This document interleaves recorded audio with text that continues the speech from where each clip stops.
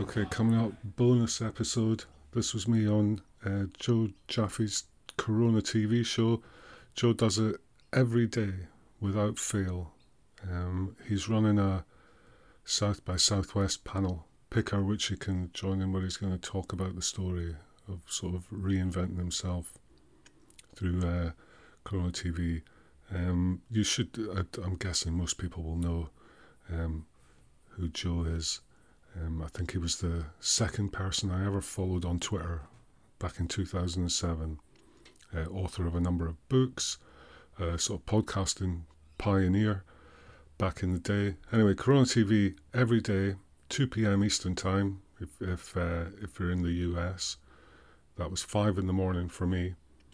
But when I was on, hopefully I was coherent. Jaffe Just TV is where you can find out all the information about that. Joe is a South African in New York area, also a Tottenham Hotspur fan. What we didn't get onto in the show was the long-standing alliance between Aberdeen FC and Tottenham. You can Google that if you want to find the history of that, or the myth and legend of that. I'm not sure what the real story is. Anyway, bonus episode, Corona TV, with Joe Jaffe and myself.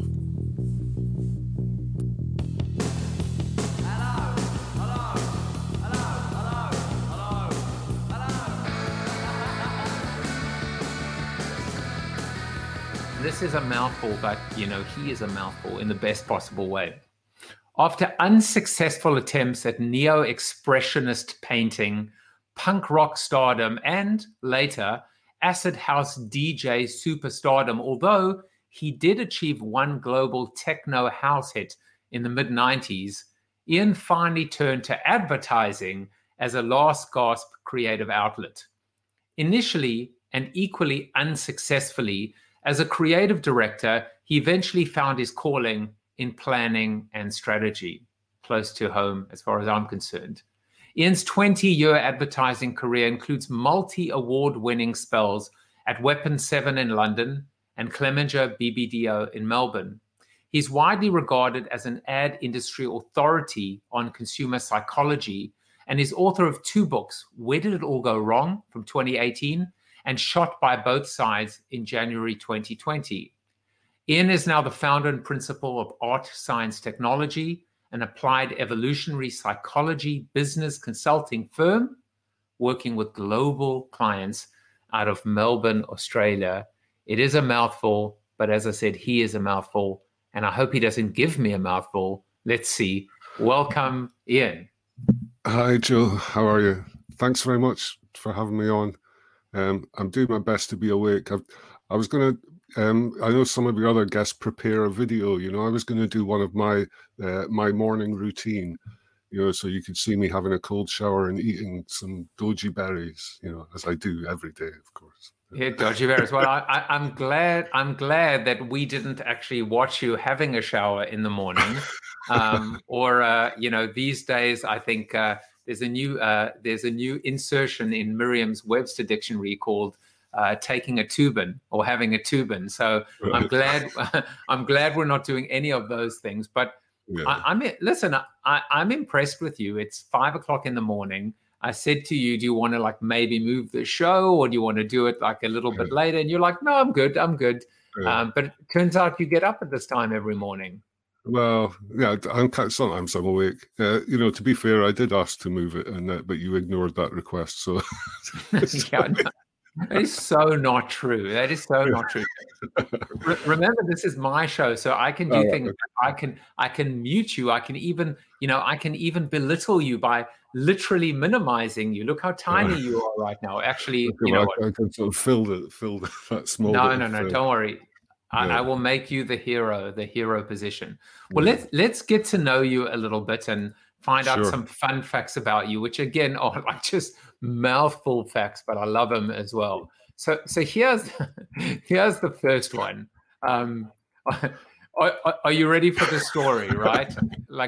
Would you like?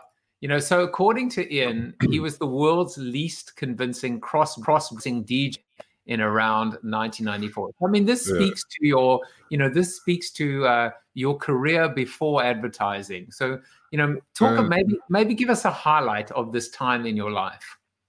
Well, I guess I mean the story goes. I was at I was at art school in Scotland, and then round about, I think when I was graduating, 1988 or something, we went on a trip to London, and that was where I sort of encountered the kind of nascent acid house scene there, and we sort of took it back up the road to Scotland, and that's what I did for a number of years after leaving art school. I was a club DJ full time, but there was a little period about 1994 where there was a sort of trend for kind of drag type DJs, right? And so for those of us that just dressed in in our ordinary clothes, it was difficult to get bookings. One of the guys who I used to DJ with, or the promoters of one of the clubs that we do, would say, right, you two, you're getting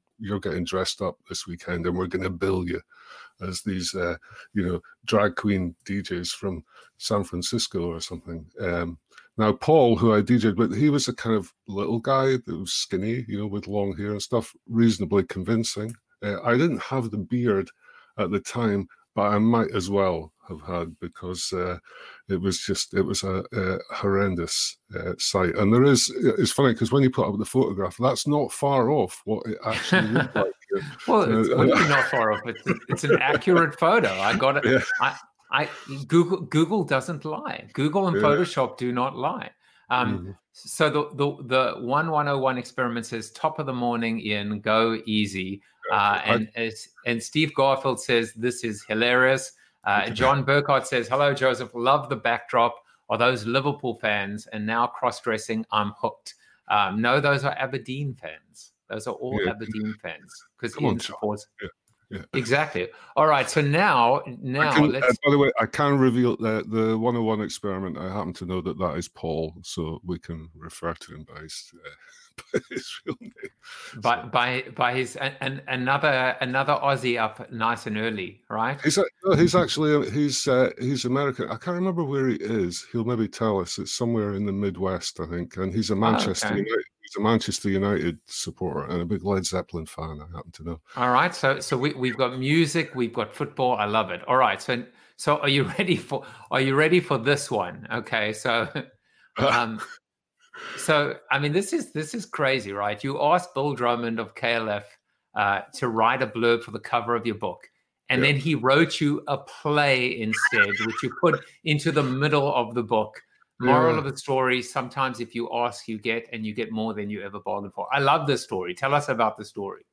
There was a little piece in the, so I'd done the book and I thought, who can I get to blurb the cover? And there's a little piece in the book where I sort of speculate about the end of pop music as a cultural force, and I sort of plotted the date at around about 1994. When that ceased to be. Now, that kind of coincides with, this might not mean much to American viewers, but there used to be a big TV music event which was called the Brit Awards, and that was a bit like what's the music equivalent of like the Oscars or something in America? They have one. Probably the Grammys. I would say probably the Grammys. Yeah, it's like Grammys. And so KLF were the biggest band in the land at the time. And so they were receiving the award for Best Act, and they were going to close out by one of their hits, right? And so they obviously people don't know KLF. There's sort of, ambient sort of techno. They only really had about 3 songs, which they did about 17 different times, But anyway, they were going to do 3 a.m. Eternal to close the show. But instead of doing it the regular way, they joined up with Extreme Noise Terror, who are this sort of death metal band, and did this extreme death metal version of it. And then Bill Drummond came out and sort of, shot the audience with a machine gun with fake bullets. And it was announced that, the KLF have left the music industry. But but so there was that sort of fact, and then I sort of drew together a number of different points, which was basically millennials coming of age, the penetration of broadband internet, which led to illegal downloading, and then later streaming of music, and all of that seemed to have, just reduced the significance of pop music in the culture. So blah blah blah. But anyway, there's a big chapter on that. And so when I was thinking, who can I get to blurb the book, I thought, well, I just searched for Bill Drummond online, found his email address, and sent him and said, can you write a couple of words? And about 3 days later, he came back and he'd written this play, which is basically set on the top of a bus going through Clapham in London. And it's a discussion about me and the previous book, which I don't know how he knew about and everything. So, and I thought, well, I can't put this on the cover. And I thought, well, I don't want to just extract a piece of it or whatever. So I thought, sod it. And so I just, put that as a sort of guest play in the middle of the book. So that's a little bonus surprise you get when. I love it. Yeah. And by the way, Paul is in St. Louis, as we've figured out. Right. But okay. but the story that's so amazing, Ian, is the fact that as you say, if you ask, you never know what someone's going to say. And today, I try and instill this in my kids as well, which is just go for it. I mean, I do this with my show as well. When I reach out to James Rollins, he's my favorite author. And I almost start off when I overreach with, you're probably going to say no, but, and sometimes I do, and sometimes I don't, but you never know when someone's just you're going to catch them in that right frame of mind, ready to write that proverbial play. And I just love the story.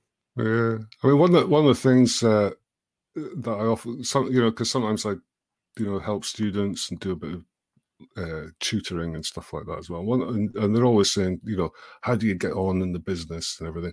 And I always quote them back from Madonna, who summed it up. And she said, the reason most people don't get what they want is because they don't ask for it. And I think that's piece of wisdom from her, but for sure. What's the worst? Yeah, I mean, I thought you were going to quote "like a virgin," but whatever. Yeah. All right, so there are a couple of things that you wanted to chat about, and I mean, there are more than a couple of things. Whatever we don't get to, we'll get to in the after show. But this is kind of what was on your mind. And, anytime that I have an opportunity to get inside your mind is a good day indeed.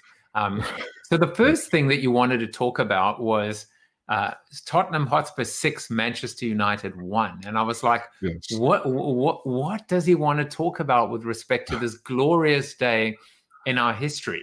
And, before I even saw the source article that you sent, which I'll display in a moment, I think it's interesting because I can tell you that Spurs, my team, really struggles to beat Manchester United.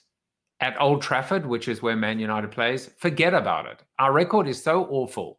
And for whatever reason, we just can't seem to produce at Old Trafford.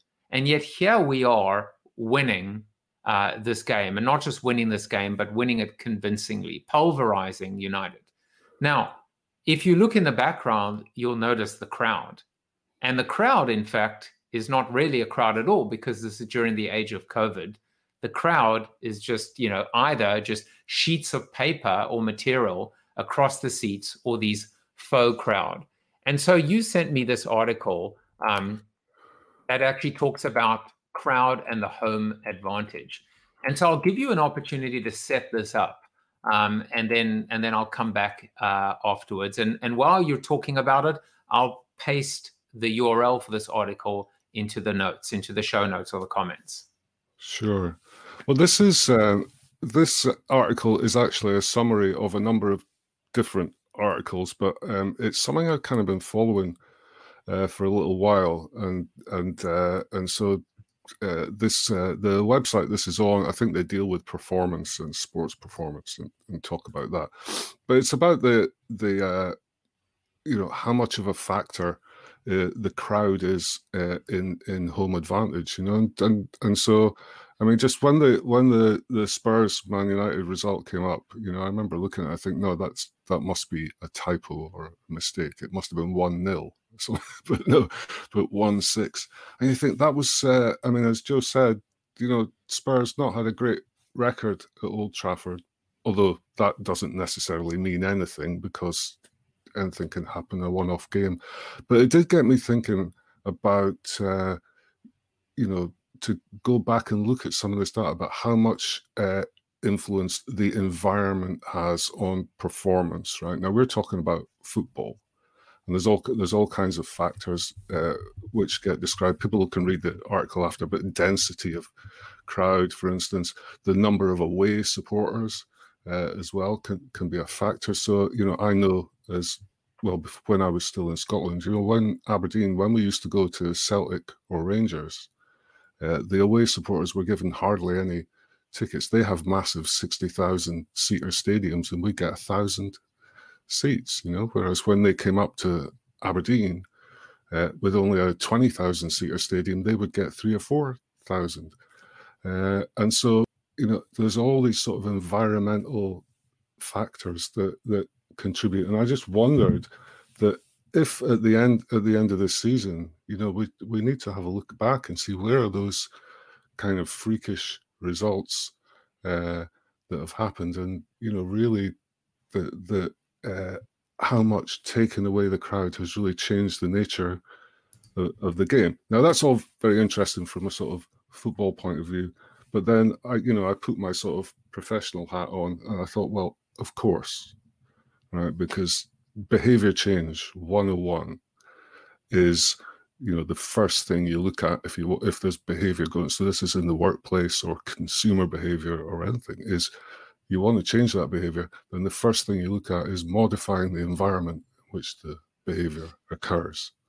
Right. So and because I do get a little bit there's obviously the fad nowadays for unconscious bias training and all these blah blah blah, but I think that's just look at the environment. If there's bad behaviors going on in a workplace, look at the environment, make changes to the environment. There's all kinds of environmental things that can be done. If we want to promote women, for instance, into leadership positions, then we can change the working environment to make that more attractive, or to suit those traits. So it's kind of I just I think the lesson for me is always looking around at particularly in this COVID sort of situation. People are quick to say, well, consumer behavior is going to be changed forever. Maybe it will. I think it's a bit soon to be making those calls. But one thing is for sure, that the environment, has changed, and we're biological creatures subject to natural selection. Environmental forces shape, how we respond. So, so that was, how a sort of freak Spurs victory prompted quite a lot of. Or maybe not, but so I'll come back to that in a moment. What was interesting is that there were a couple of other things that were also spoken about in the article. And one of them, for example, is what happens when the home fans turn against the home team. So boos that were less than 15 seconds or boos that lasted for longer than 15 seconds. And so it also spoke about antisocial behavior. So there's also the behavior of the home fans. But really, the questions asked, the hypotheses were, why do teams lose away from home? And what is it, this concept of a fortress? They say, like, good luck, you're going to the fortress. Nobody ever wins at the fortress. And I think there's so many interesting psychological, aspects of the story in play. One is, how do you create your own fortress? Whether that's your cubicle at work, or what is it to create or emulate home field advantage in other aspects of our lives, right? to your point, at work as well, or even what your home office looks like when you're not able to go to work. And then the other one is I think the effect and impact of now being away from home, right? Spurs played Burnley yesterday and they struggled and they, grinded out a 1-0 victory, which probably would have been the same result had the fans been there. So there was something interesting else at play as well, even if it's just the psychological aspect of just perceiving, maybe it's even bad memories, right? You have trauma of past visitations, right? The swirling wind, the cold, dressing room where there's no ventilation or air conditioning or heat or whatever. I wonder what you think about that aspect of home field versus away when it comes to the psychology in play. Yeah, well, I have heard there was what's the guy's name? I can't remember. He wrote a book that I read recently. I can't remember his name, but the book's called Drunk Tank Pink, and the premise is that what was discovered was in a police department precinct in New York that was getting renovated. The painters had been in and painted the cells with pink undercoat, but they hadn't finished painting it. And the cops noticed that when they brought in drunks, to lock them up at night, the drunks that got put in the cells that were pink seemed to calm down a lot quicker than the ones that were put in the grey cells. And so a police psychologist noticed this, and then they did some experiments and everything. And then it seems to be a logic that pink does have a calming effect under certain circumstances. And I have heard that some football clubs have done that to the away dressing room. So sports psychology is a big part of football now. So they're doing all these little psychological tricks as well. So even I guess it's anything to get that home advantage. Or the away dressing room might be slightly smaller. Making them come out last or whatever. So no, absolutely correct. But that, the thrust of the article is how important the crowd is, and for us that are football fans, it's kind of, getting crowds back into, even watching it on TV, it's not the same, when you can just hear that echoey sound. So I don't know what it's like for the players, Yeah. No, I was going to say that I had this interesting observation, which is realizing that the people in the stands are actually not there for themselves. They're there for us watching at home. Yeah. And the game feels so different without them in the stands. And, I always used to think, you're so lucky to be at the game. You're so lucky you got to go to the final. But what I realize is the real lucky people are the ones at home, sitting warm, not in the pouring rain, having their popcorn or having their beers, etc., without overpaying for it. And it's all for us at home.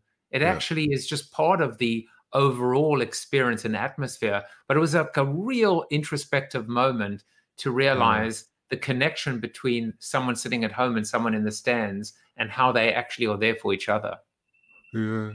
But even, it's, I remember, it's not, I mean, in the article, obviously they talk about football, but it looks at all kinds of other sports as well. And even in things like boxing, for instance, which is scored, I guess it's scored just as is more subjective scoring than objective, right? Because it's not goals or things, but the crowd can even influence that. But even I remember back in going to see someone mentioned Oasis in the comments coming up. So I remember going to see Oasis live, and it was a similar thing. It was just four guys stood on the stage playing guitars. Nobody moved or did anything. So objectively looking at it, it was the most boring show. It wasn't Van Halen. There was no pyrotechnics or anything. All the action was in the crowd. All of the excitement of that concert was being in the crowd with everyone else, and what was happening on the stage was almost incidental, and there's an element of that in football as well. I love that final point there, because the fact is, when you look at a lot of the bands from the 60s, whether it's, looking at even the Beatles or the Monkees or whatever the case may be, they look kind of like they could have been accountants, wearing suits. They didn't really do much on stage. And to your point, it really was all about, the young teenage girls, swooning, fainting, everything happening in the mosh pit. But I love that little bit of insight. By the way, David Cushman is here, and he said, how are you? We'll catch you another time. Hello, David. And Jan, who you'll probably meet in the after show, he said the environment may be the human being, your teammates, right there beside you, wherever you are. So there's no question that people are inextricably part of that animate environment. All right, so now let's move on to topic number 2, which is like, I was like, my mind, I was like, quit playing games with me, Ian, you evil person, you. So you wrote this article. And I should say, let's go back, because the quote of the day, I should just show this to you right now, because otherwise the time will not be appropriate. So the quote of the day actually talks about home field advantage. And it says there is only one possible time when home field advantage is not, in fact, a good thing. Do you know what that time is, or that one use case? Yeah. All right. So I am going to show you the quote, and then we can figure out who said the quote. Okay. War is the only game in which it doesn't pay to have the home court advantage. Okay. And that was an author by the name of Dick Martyr. I just thought that was an interesting one for you as well. All right, but let's get into the second topic. And you wrote this article in Ad News called "What Does It All Meme?" And I mean, listen, I don't even know where to start with this one. But I'll tell you where I'd like to start, and then I'll let you take it away. Okay. We're gonna start off with above me is the fluke, which is this tiny bug, this parasitic bug that actually takes over ants, and then what it does is, if I understand correctly, let me figure out if there's a way to show people this. Let me take both of us out for just 1 second.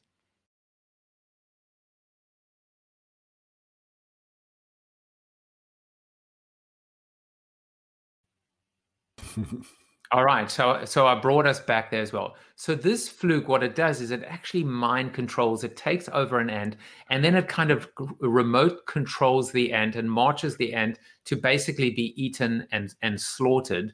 And the reason why it does that is because once this bug now is ingested into another system, that's when the eggs, it's so gross. It's awesomely gross.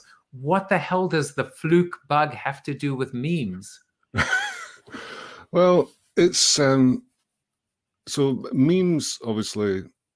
So first of all, I mean, this is whenever I talk about memes, it's important to remember internet memes, which most people understand as memes. So funny pictures with captions and things like that.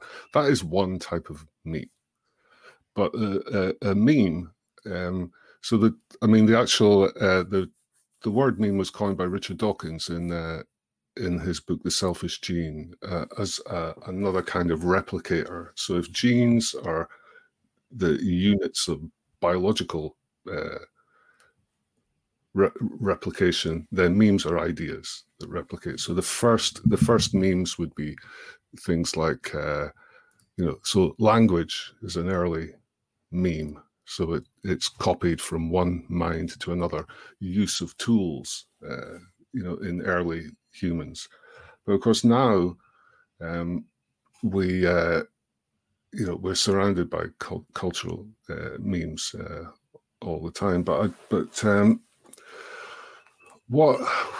When you look at ideas, and you can see the prevalence of bad ideas, particularly in marketing. So ideas that become popular in marketing departments that are actually detrimental to the brands that that these people are supposed to be supporting. And you think, well, why would that be? Why would these bad ideas propagate throughout populations? And that's why I thought the ant analogy was quite good, because the fluke, which is the parasite, gets into the ant's brain, takes control of the organism, and forces it to do things for its own reproductive benefit. And I guess, what if, we think that ideas, come from human minds, but if memes are actually their own replicators, then we are simply vehicles for their own propagation, just like the ant, and then once you think of that, it's kind of I think it's interesting to see. I've been listening recently to some people talking about one of the things we talk about when looking at applied evolutionary psychology is a lot of the problems in the sort of modern world are to do with mismatch, right? Where our evolved psychology is behind where the culture has evolved to, and that causes us problems. Behavioral economics people will call them biases, but they're not failures of rationality. It's just they're actually adaptive. They're features, not flaws, but the environment has changed. And so because biological evolution is very slow and cultural evolution is very fast, because I don't know why I'm telling you this, because obviously you're riding on the 21st century HMS Beagle. So and I'm in the Matrix, and as you can see in the background, I'm in the Matrix right now. Yeah. I'm finding out how we're being mind controlled by TikTok. Well, I'll get to TikTok in a minute, because I think that's so if you sort of if you're going to buy that premise, right, that the ideas have their own agenda and we're just vehicles for their transmission, right? And neuroscientists are talking now about what modifications can be actually made to the neural networks within human minds, to speed up our mental evolution to cope with the environment. But that's another story. But just so I'd written that article a few weeks ago, a month ago or something, and then when the dude that did the Fleetwood Mac ocean spray. Yeah. Then that came up, and I thought, well, that's interesting, because that's a little meme-plex there that's kind of that's evolved under its own steam, right? Well, so the lip syncing on TikTok, that's a standard TikTok.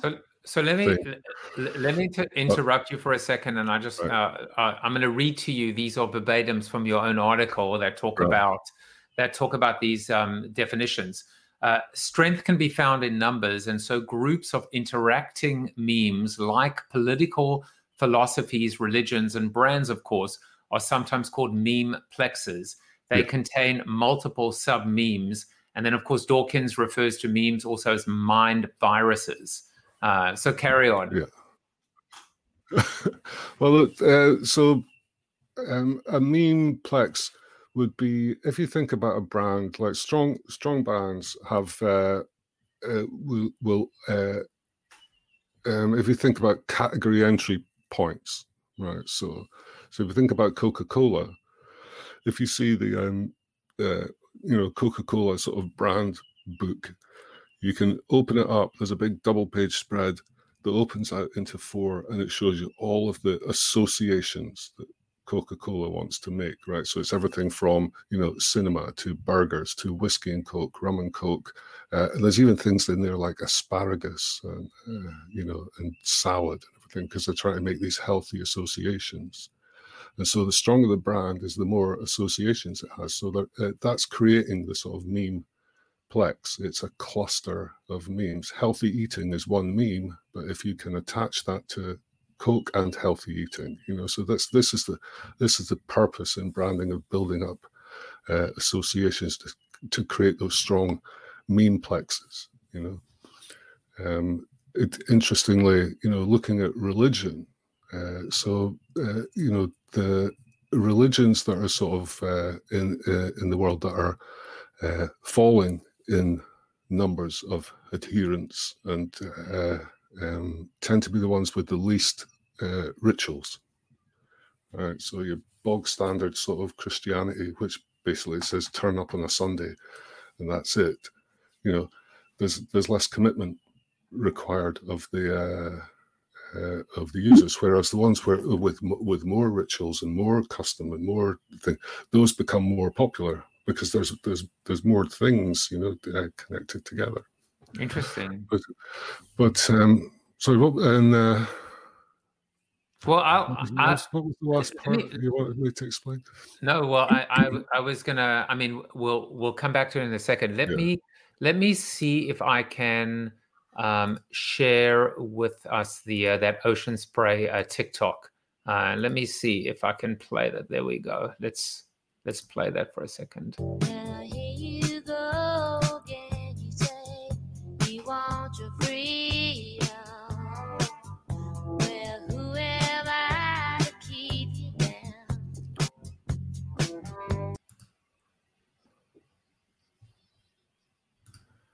So I'm probably doing it so that I don't get dinged on copyright, although I probably will have already. But so you've got this guy, I don't know what he's on, skating on a scooter, and he's drinking Ocean Spray from the bottle or from the and so take that and just give us some context, because I think one of the things that you'd said was this is all happening within TikTok, right? The primordial soup of internet memes, and maybe about to cause a bigger disruption in branding than the doubters anticipate. And it's an unexpected twist. So talk about what does that mean? Okay, well, first of all, what if you look at TikTok, when I talk about primordial soup, right? So I mean that kind of it talks to the sort of the origins of life, right? So we had this sort of empty planet, some meteors hit, a few chemical things happened, and then life started to progress from there. But it's always from a cultural point of view, the idea that that what eventually becomes mainstream is happening out on the fringes, right? And there's always been, organizations have always had trend spotters that get sent out at the weekends to find out what sneakers are being worn, what music's being worn. But it's that's been a sort of difficult anthropological exercise. But TikTok, it strikes me, has opened that up. It's a gateway into that sort of bubbling primordial soup of ideas that's happening out on the fringes, and it's hard to predict what's going to come through to the mainstream, but you can see it going on there, and we can see things coming through easier. So I think people are talking about there's a lot of eyeballs on TikTok, and it's a great advertising medium. I'm not sure it is, but I think it's a fantastic insight and research medium. But it would almost seem that TikTok is the quintessential memeplex. Yeah. It's not even it's the mega store. It's the Mall of the Americas. It's so giant, but also the mechanisms are just designed to propagate and allow the sharing, the duets, everything about it is everything about it is fluid. Everything about it is designed to accelerate. And it's all about copying. So it's all about replication. That's why natural selection is a good metaphor for it, because, the basic premise of it is challenges, and people do their own version, Imitation is the sincerest form of flattery. And I think that's what you basically had basically said. What was also interesting in this article, I mean, you come up with a very, I think, provocative political example in terms of in terms of white supremacy versus white privilege. But I think I'll just read, to you one more thing, which I thought was interesting. Just another verbatim, and you said, viewed from the perspective, minds and by extension, mobile devices and cloud data warehouses are survival machines for memes, mechanisms for data in the primordial soup of human culture, attempting to transmit themselves into future generations. That's why I put up the matrix in the back. It is frightening and fascinating that all of these technologies. It makes me think of Elon Musk, referring to AI as the ultimate demon that will destroy culture and society. Would you agree with that? Or would you argue against it? I would, to some extent, agree, because I think artificial intelligence, as opposed to what is human intelligence is, is kind of, philosopher Daniel Dennett says it's robots all the way down, right? We are robots, and inside our mind there are lots of little robots, and inside them are other little robots. So if that carbon-based robot system is capable of producing consciousness and intelligence, there's nothing. Then why would a silicon-based system not be capable of? And I think that potentially the worry is that as we said, biological evolution is quite slow, but as we've seen, technological and cultural evolution goes very fast. So we might not have to wait for thousands, or the time it takes for thousands of generations of a software type intelligence to evolve might be a lot shorter.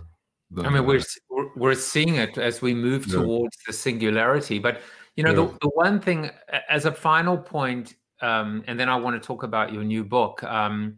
It seems like the real enemy, or at least the real battle, going back to that, and let's hope it's not on our home court advantage, is striving to be original. And I think there's a place and a time for imitation and for mindless forwards and swipes and duets and whatever the case may be. But it's the fight, and it is a battle royale for us to create original ideas that are meme proof. But even if they aren't, just still, that is a victory in of itself, just the ability to be original. And that, I feel, is how we counter this, this scenario, this doomsday scenario from coming true. I think, creativity, itself, is kind of recombination. So there's always that element of, of copying, from somewhere. But it's, the things that we find interesting, creative, is when you pull things together and juxtapose things that you maybe wouldn't expect to go together.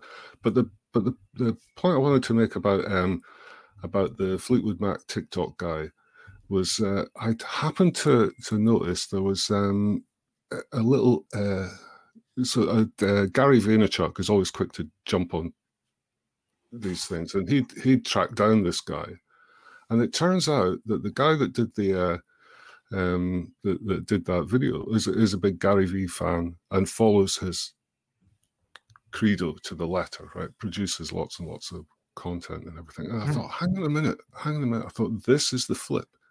This is what's changed, because brands typically go into culture and co-opt pieces of culture and try to bring that into advertising and marketing. But now it's changed. Now, with the explicit purpose of gaining fame for themselves, this is what the TikTok users are up to. They will co-opt songs or brands, Ocean Spray, to help bring attention to themselves. And I thought that's a really interesting development, because that's not how marketers are thinking about the platform. So marketers are being gamed. Marketers are being gamed, because what's happening is the way it used to be 10 years ago, 15 years ago, maybe when we even first connected, Yeah. it was serendipity and it was just these random consumer acts. Yeah. But I think Yeah. what you're saying is there's a very deliberate play going on here. Yeah. And of course, Ocean Spray woke up going, we hit the proverbial jackpot. Let's issue the blank check, but they're being played. I mean, would it even be inconceivable that Gary Vee is on retainer with this guy, or the guy's on retainer? It could work both ways. Yeah, maybe he's signed him up. Yeah, I mean, I guess the proof of the pudding will be if this guy can come up with something else. He got his truck out of it, so interesting. So well done. I love that. I never expected us to go in that direction, but that's why I love Corona TV. All right. So now, when you're not writing conspiracy meme articles, I'm just kidding. It's not that at all. You've written 2 books, and I would love to use the time that we have left today for you to be able to talk about them. So the new book is called Shot by Both Sides, and I'll paste a link to the book on Amazon. Talk a little bit about this book, and then I'll also just briefly highlight your earlier book before we go. Sure. Well, this is the most recent one. It was I have to talk about both books together, really, because this one was almost a sort of the complete opposite of the first one. But I got interested in the sort of nature of what you might call postmodern advertising, and I wanted to sort of really find the lineage of how we got to that. So by postmodern, it's what you would call self-reflexive, sort of knowing advertising, right? It kind of it comments on itself, and I thought, but there's also the sort of that's best exemplified by brands like BrewDog, Oatly, which is one, so it's very self-deprecating. But then the other side of postmodern advertising is the highly personalized, data-driven surveillance type advertising. But it struck me as a weird contradiction that what seems to be the most technologically advanced form of advertising has more in common with the sort of pre-creative revolution, Rossa Reeves type advertising of the 50s, and I thought, well, that's a contradiction at the heart of the technological advertising, whereas the big dumb advertising is, you look at ads for, or even a lot of what Nike does now when they're making a sort of statement about a social issue. There's no products in there. There's no benefits. There's no features. There's no price. There's not even there's barely any branding, and it just strikes me as being that, I thought, how did we get to there? And so because I'd been at art school and I was interested in the history of art, I thought, actually, I can draw a line from the likes of Marcel Duchamp and The Fountain, all the way through to people like Banksy, and then into this sort of new form of advertising, which is, as I say, it's sort of postmodern in nature. Also relies very much on news media to report on it for its reach. So so I was kind of like looking to the past, up to the present day, and trying to sort of project a little bit, into the future with that one. But the first book, and then viewers should know that Jill, probably you're partly responsible for that one because it was a kind of reflection on all of the. I know the show is supposed to be about optimism and positivity, right? So I'm going to give you some, but back in the sort of dig deep. Yeah, but back in the day, I remember because your first book, I remember when someone gave me that and said you should have a read of this, and that was Life After the 30-Second Spot, and it was very much part of that. There was so much optimism and enthusiasm for the potential for digital media back in those days. And I remember, what was the subhead of the book? It was Energize Your Brand with Bold. How to energize marketing weary consumers with a power. No, how to energize. How to energize your brand with a bold mix of alternatives to traditional advertising. The marketing weary was the second book, but you see, we're still weary. Well, yeah, but it was kind of, so there was, for a little while there was so much optimism, and then it kind of it fell a little bit flat, and I became sort of disillusioned with a lot of digital media as it was in 2016-17 when that was written. I think I probably cheered up a little bit since then, particularly because you never know how things are going to evolve. But that's why, because I'm really interested now in some of these new platforms that are emerging, and how, that thing that we talked about, how there's always been this notion of consumers in control, but they're maybe in control in a different way from what we kind of thought they were going to be in control, particularly if brands become, rather than co-opting culture, they become things that culture co-opts in order to promote itself, which brings us back to the memes and their own agenda, of course. But, well, I think you just nailed it, and and I think that I'm gonna have you say that again, because it's worth saying again. If you can remember that. I can't remember exactly what I said. Well, I'm time stamping this. You said rather than a thing where brands co-opt culture.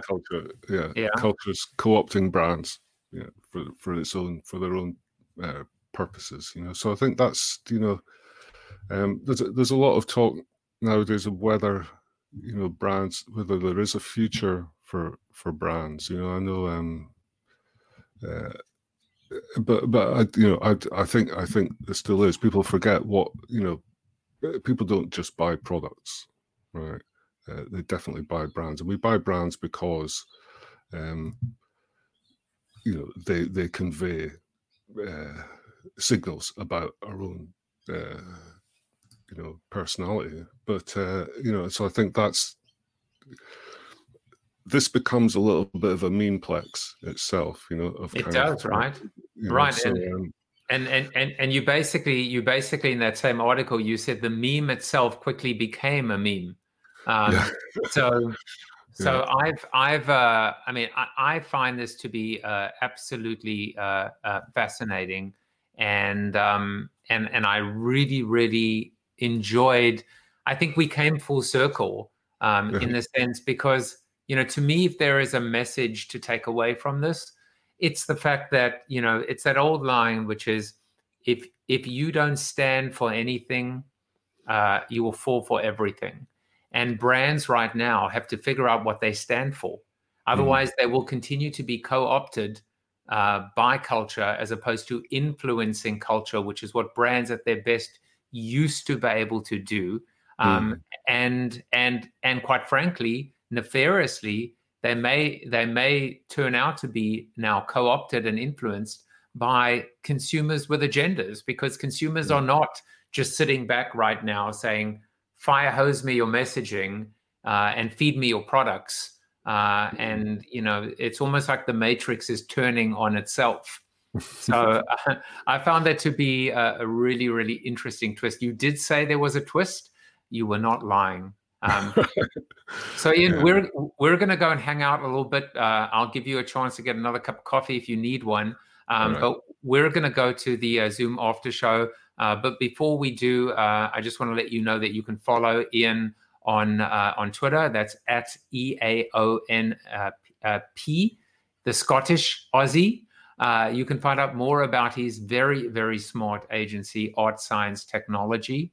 And of course, read his book, and you can go find there's a beautiful, if you just search, you will find a really lovely YouTube reading that you did. By the way, I love the fact that this was called, Isolated Talks from Home, where you did a bit of a reading. Love the little spin on TED Talks, but in this case, not affiliated with TED, but Isolated Talks. from home. Yeah. Ian, thank you so much.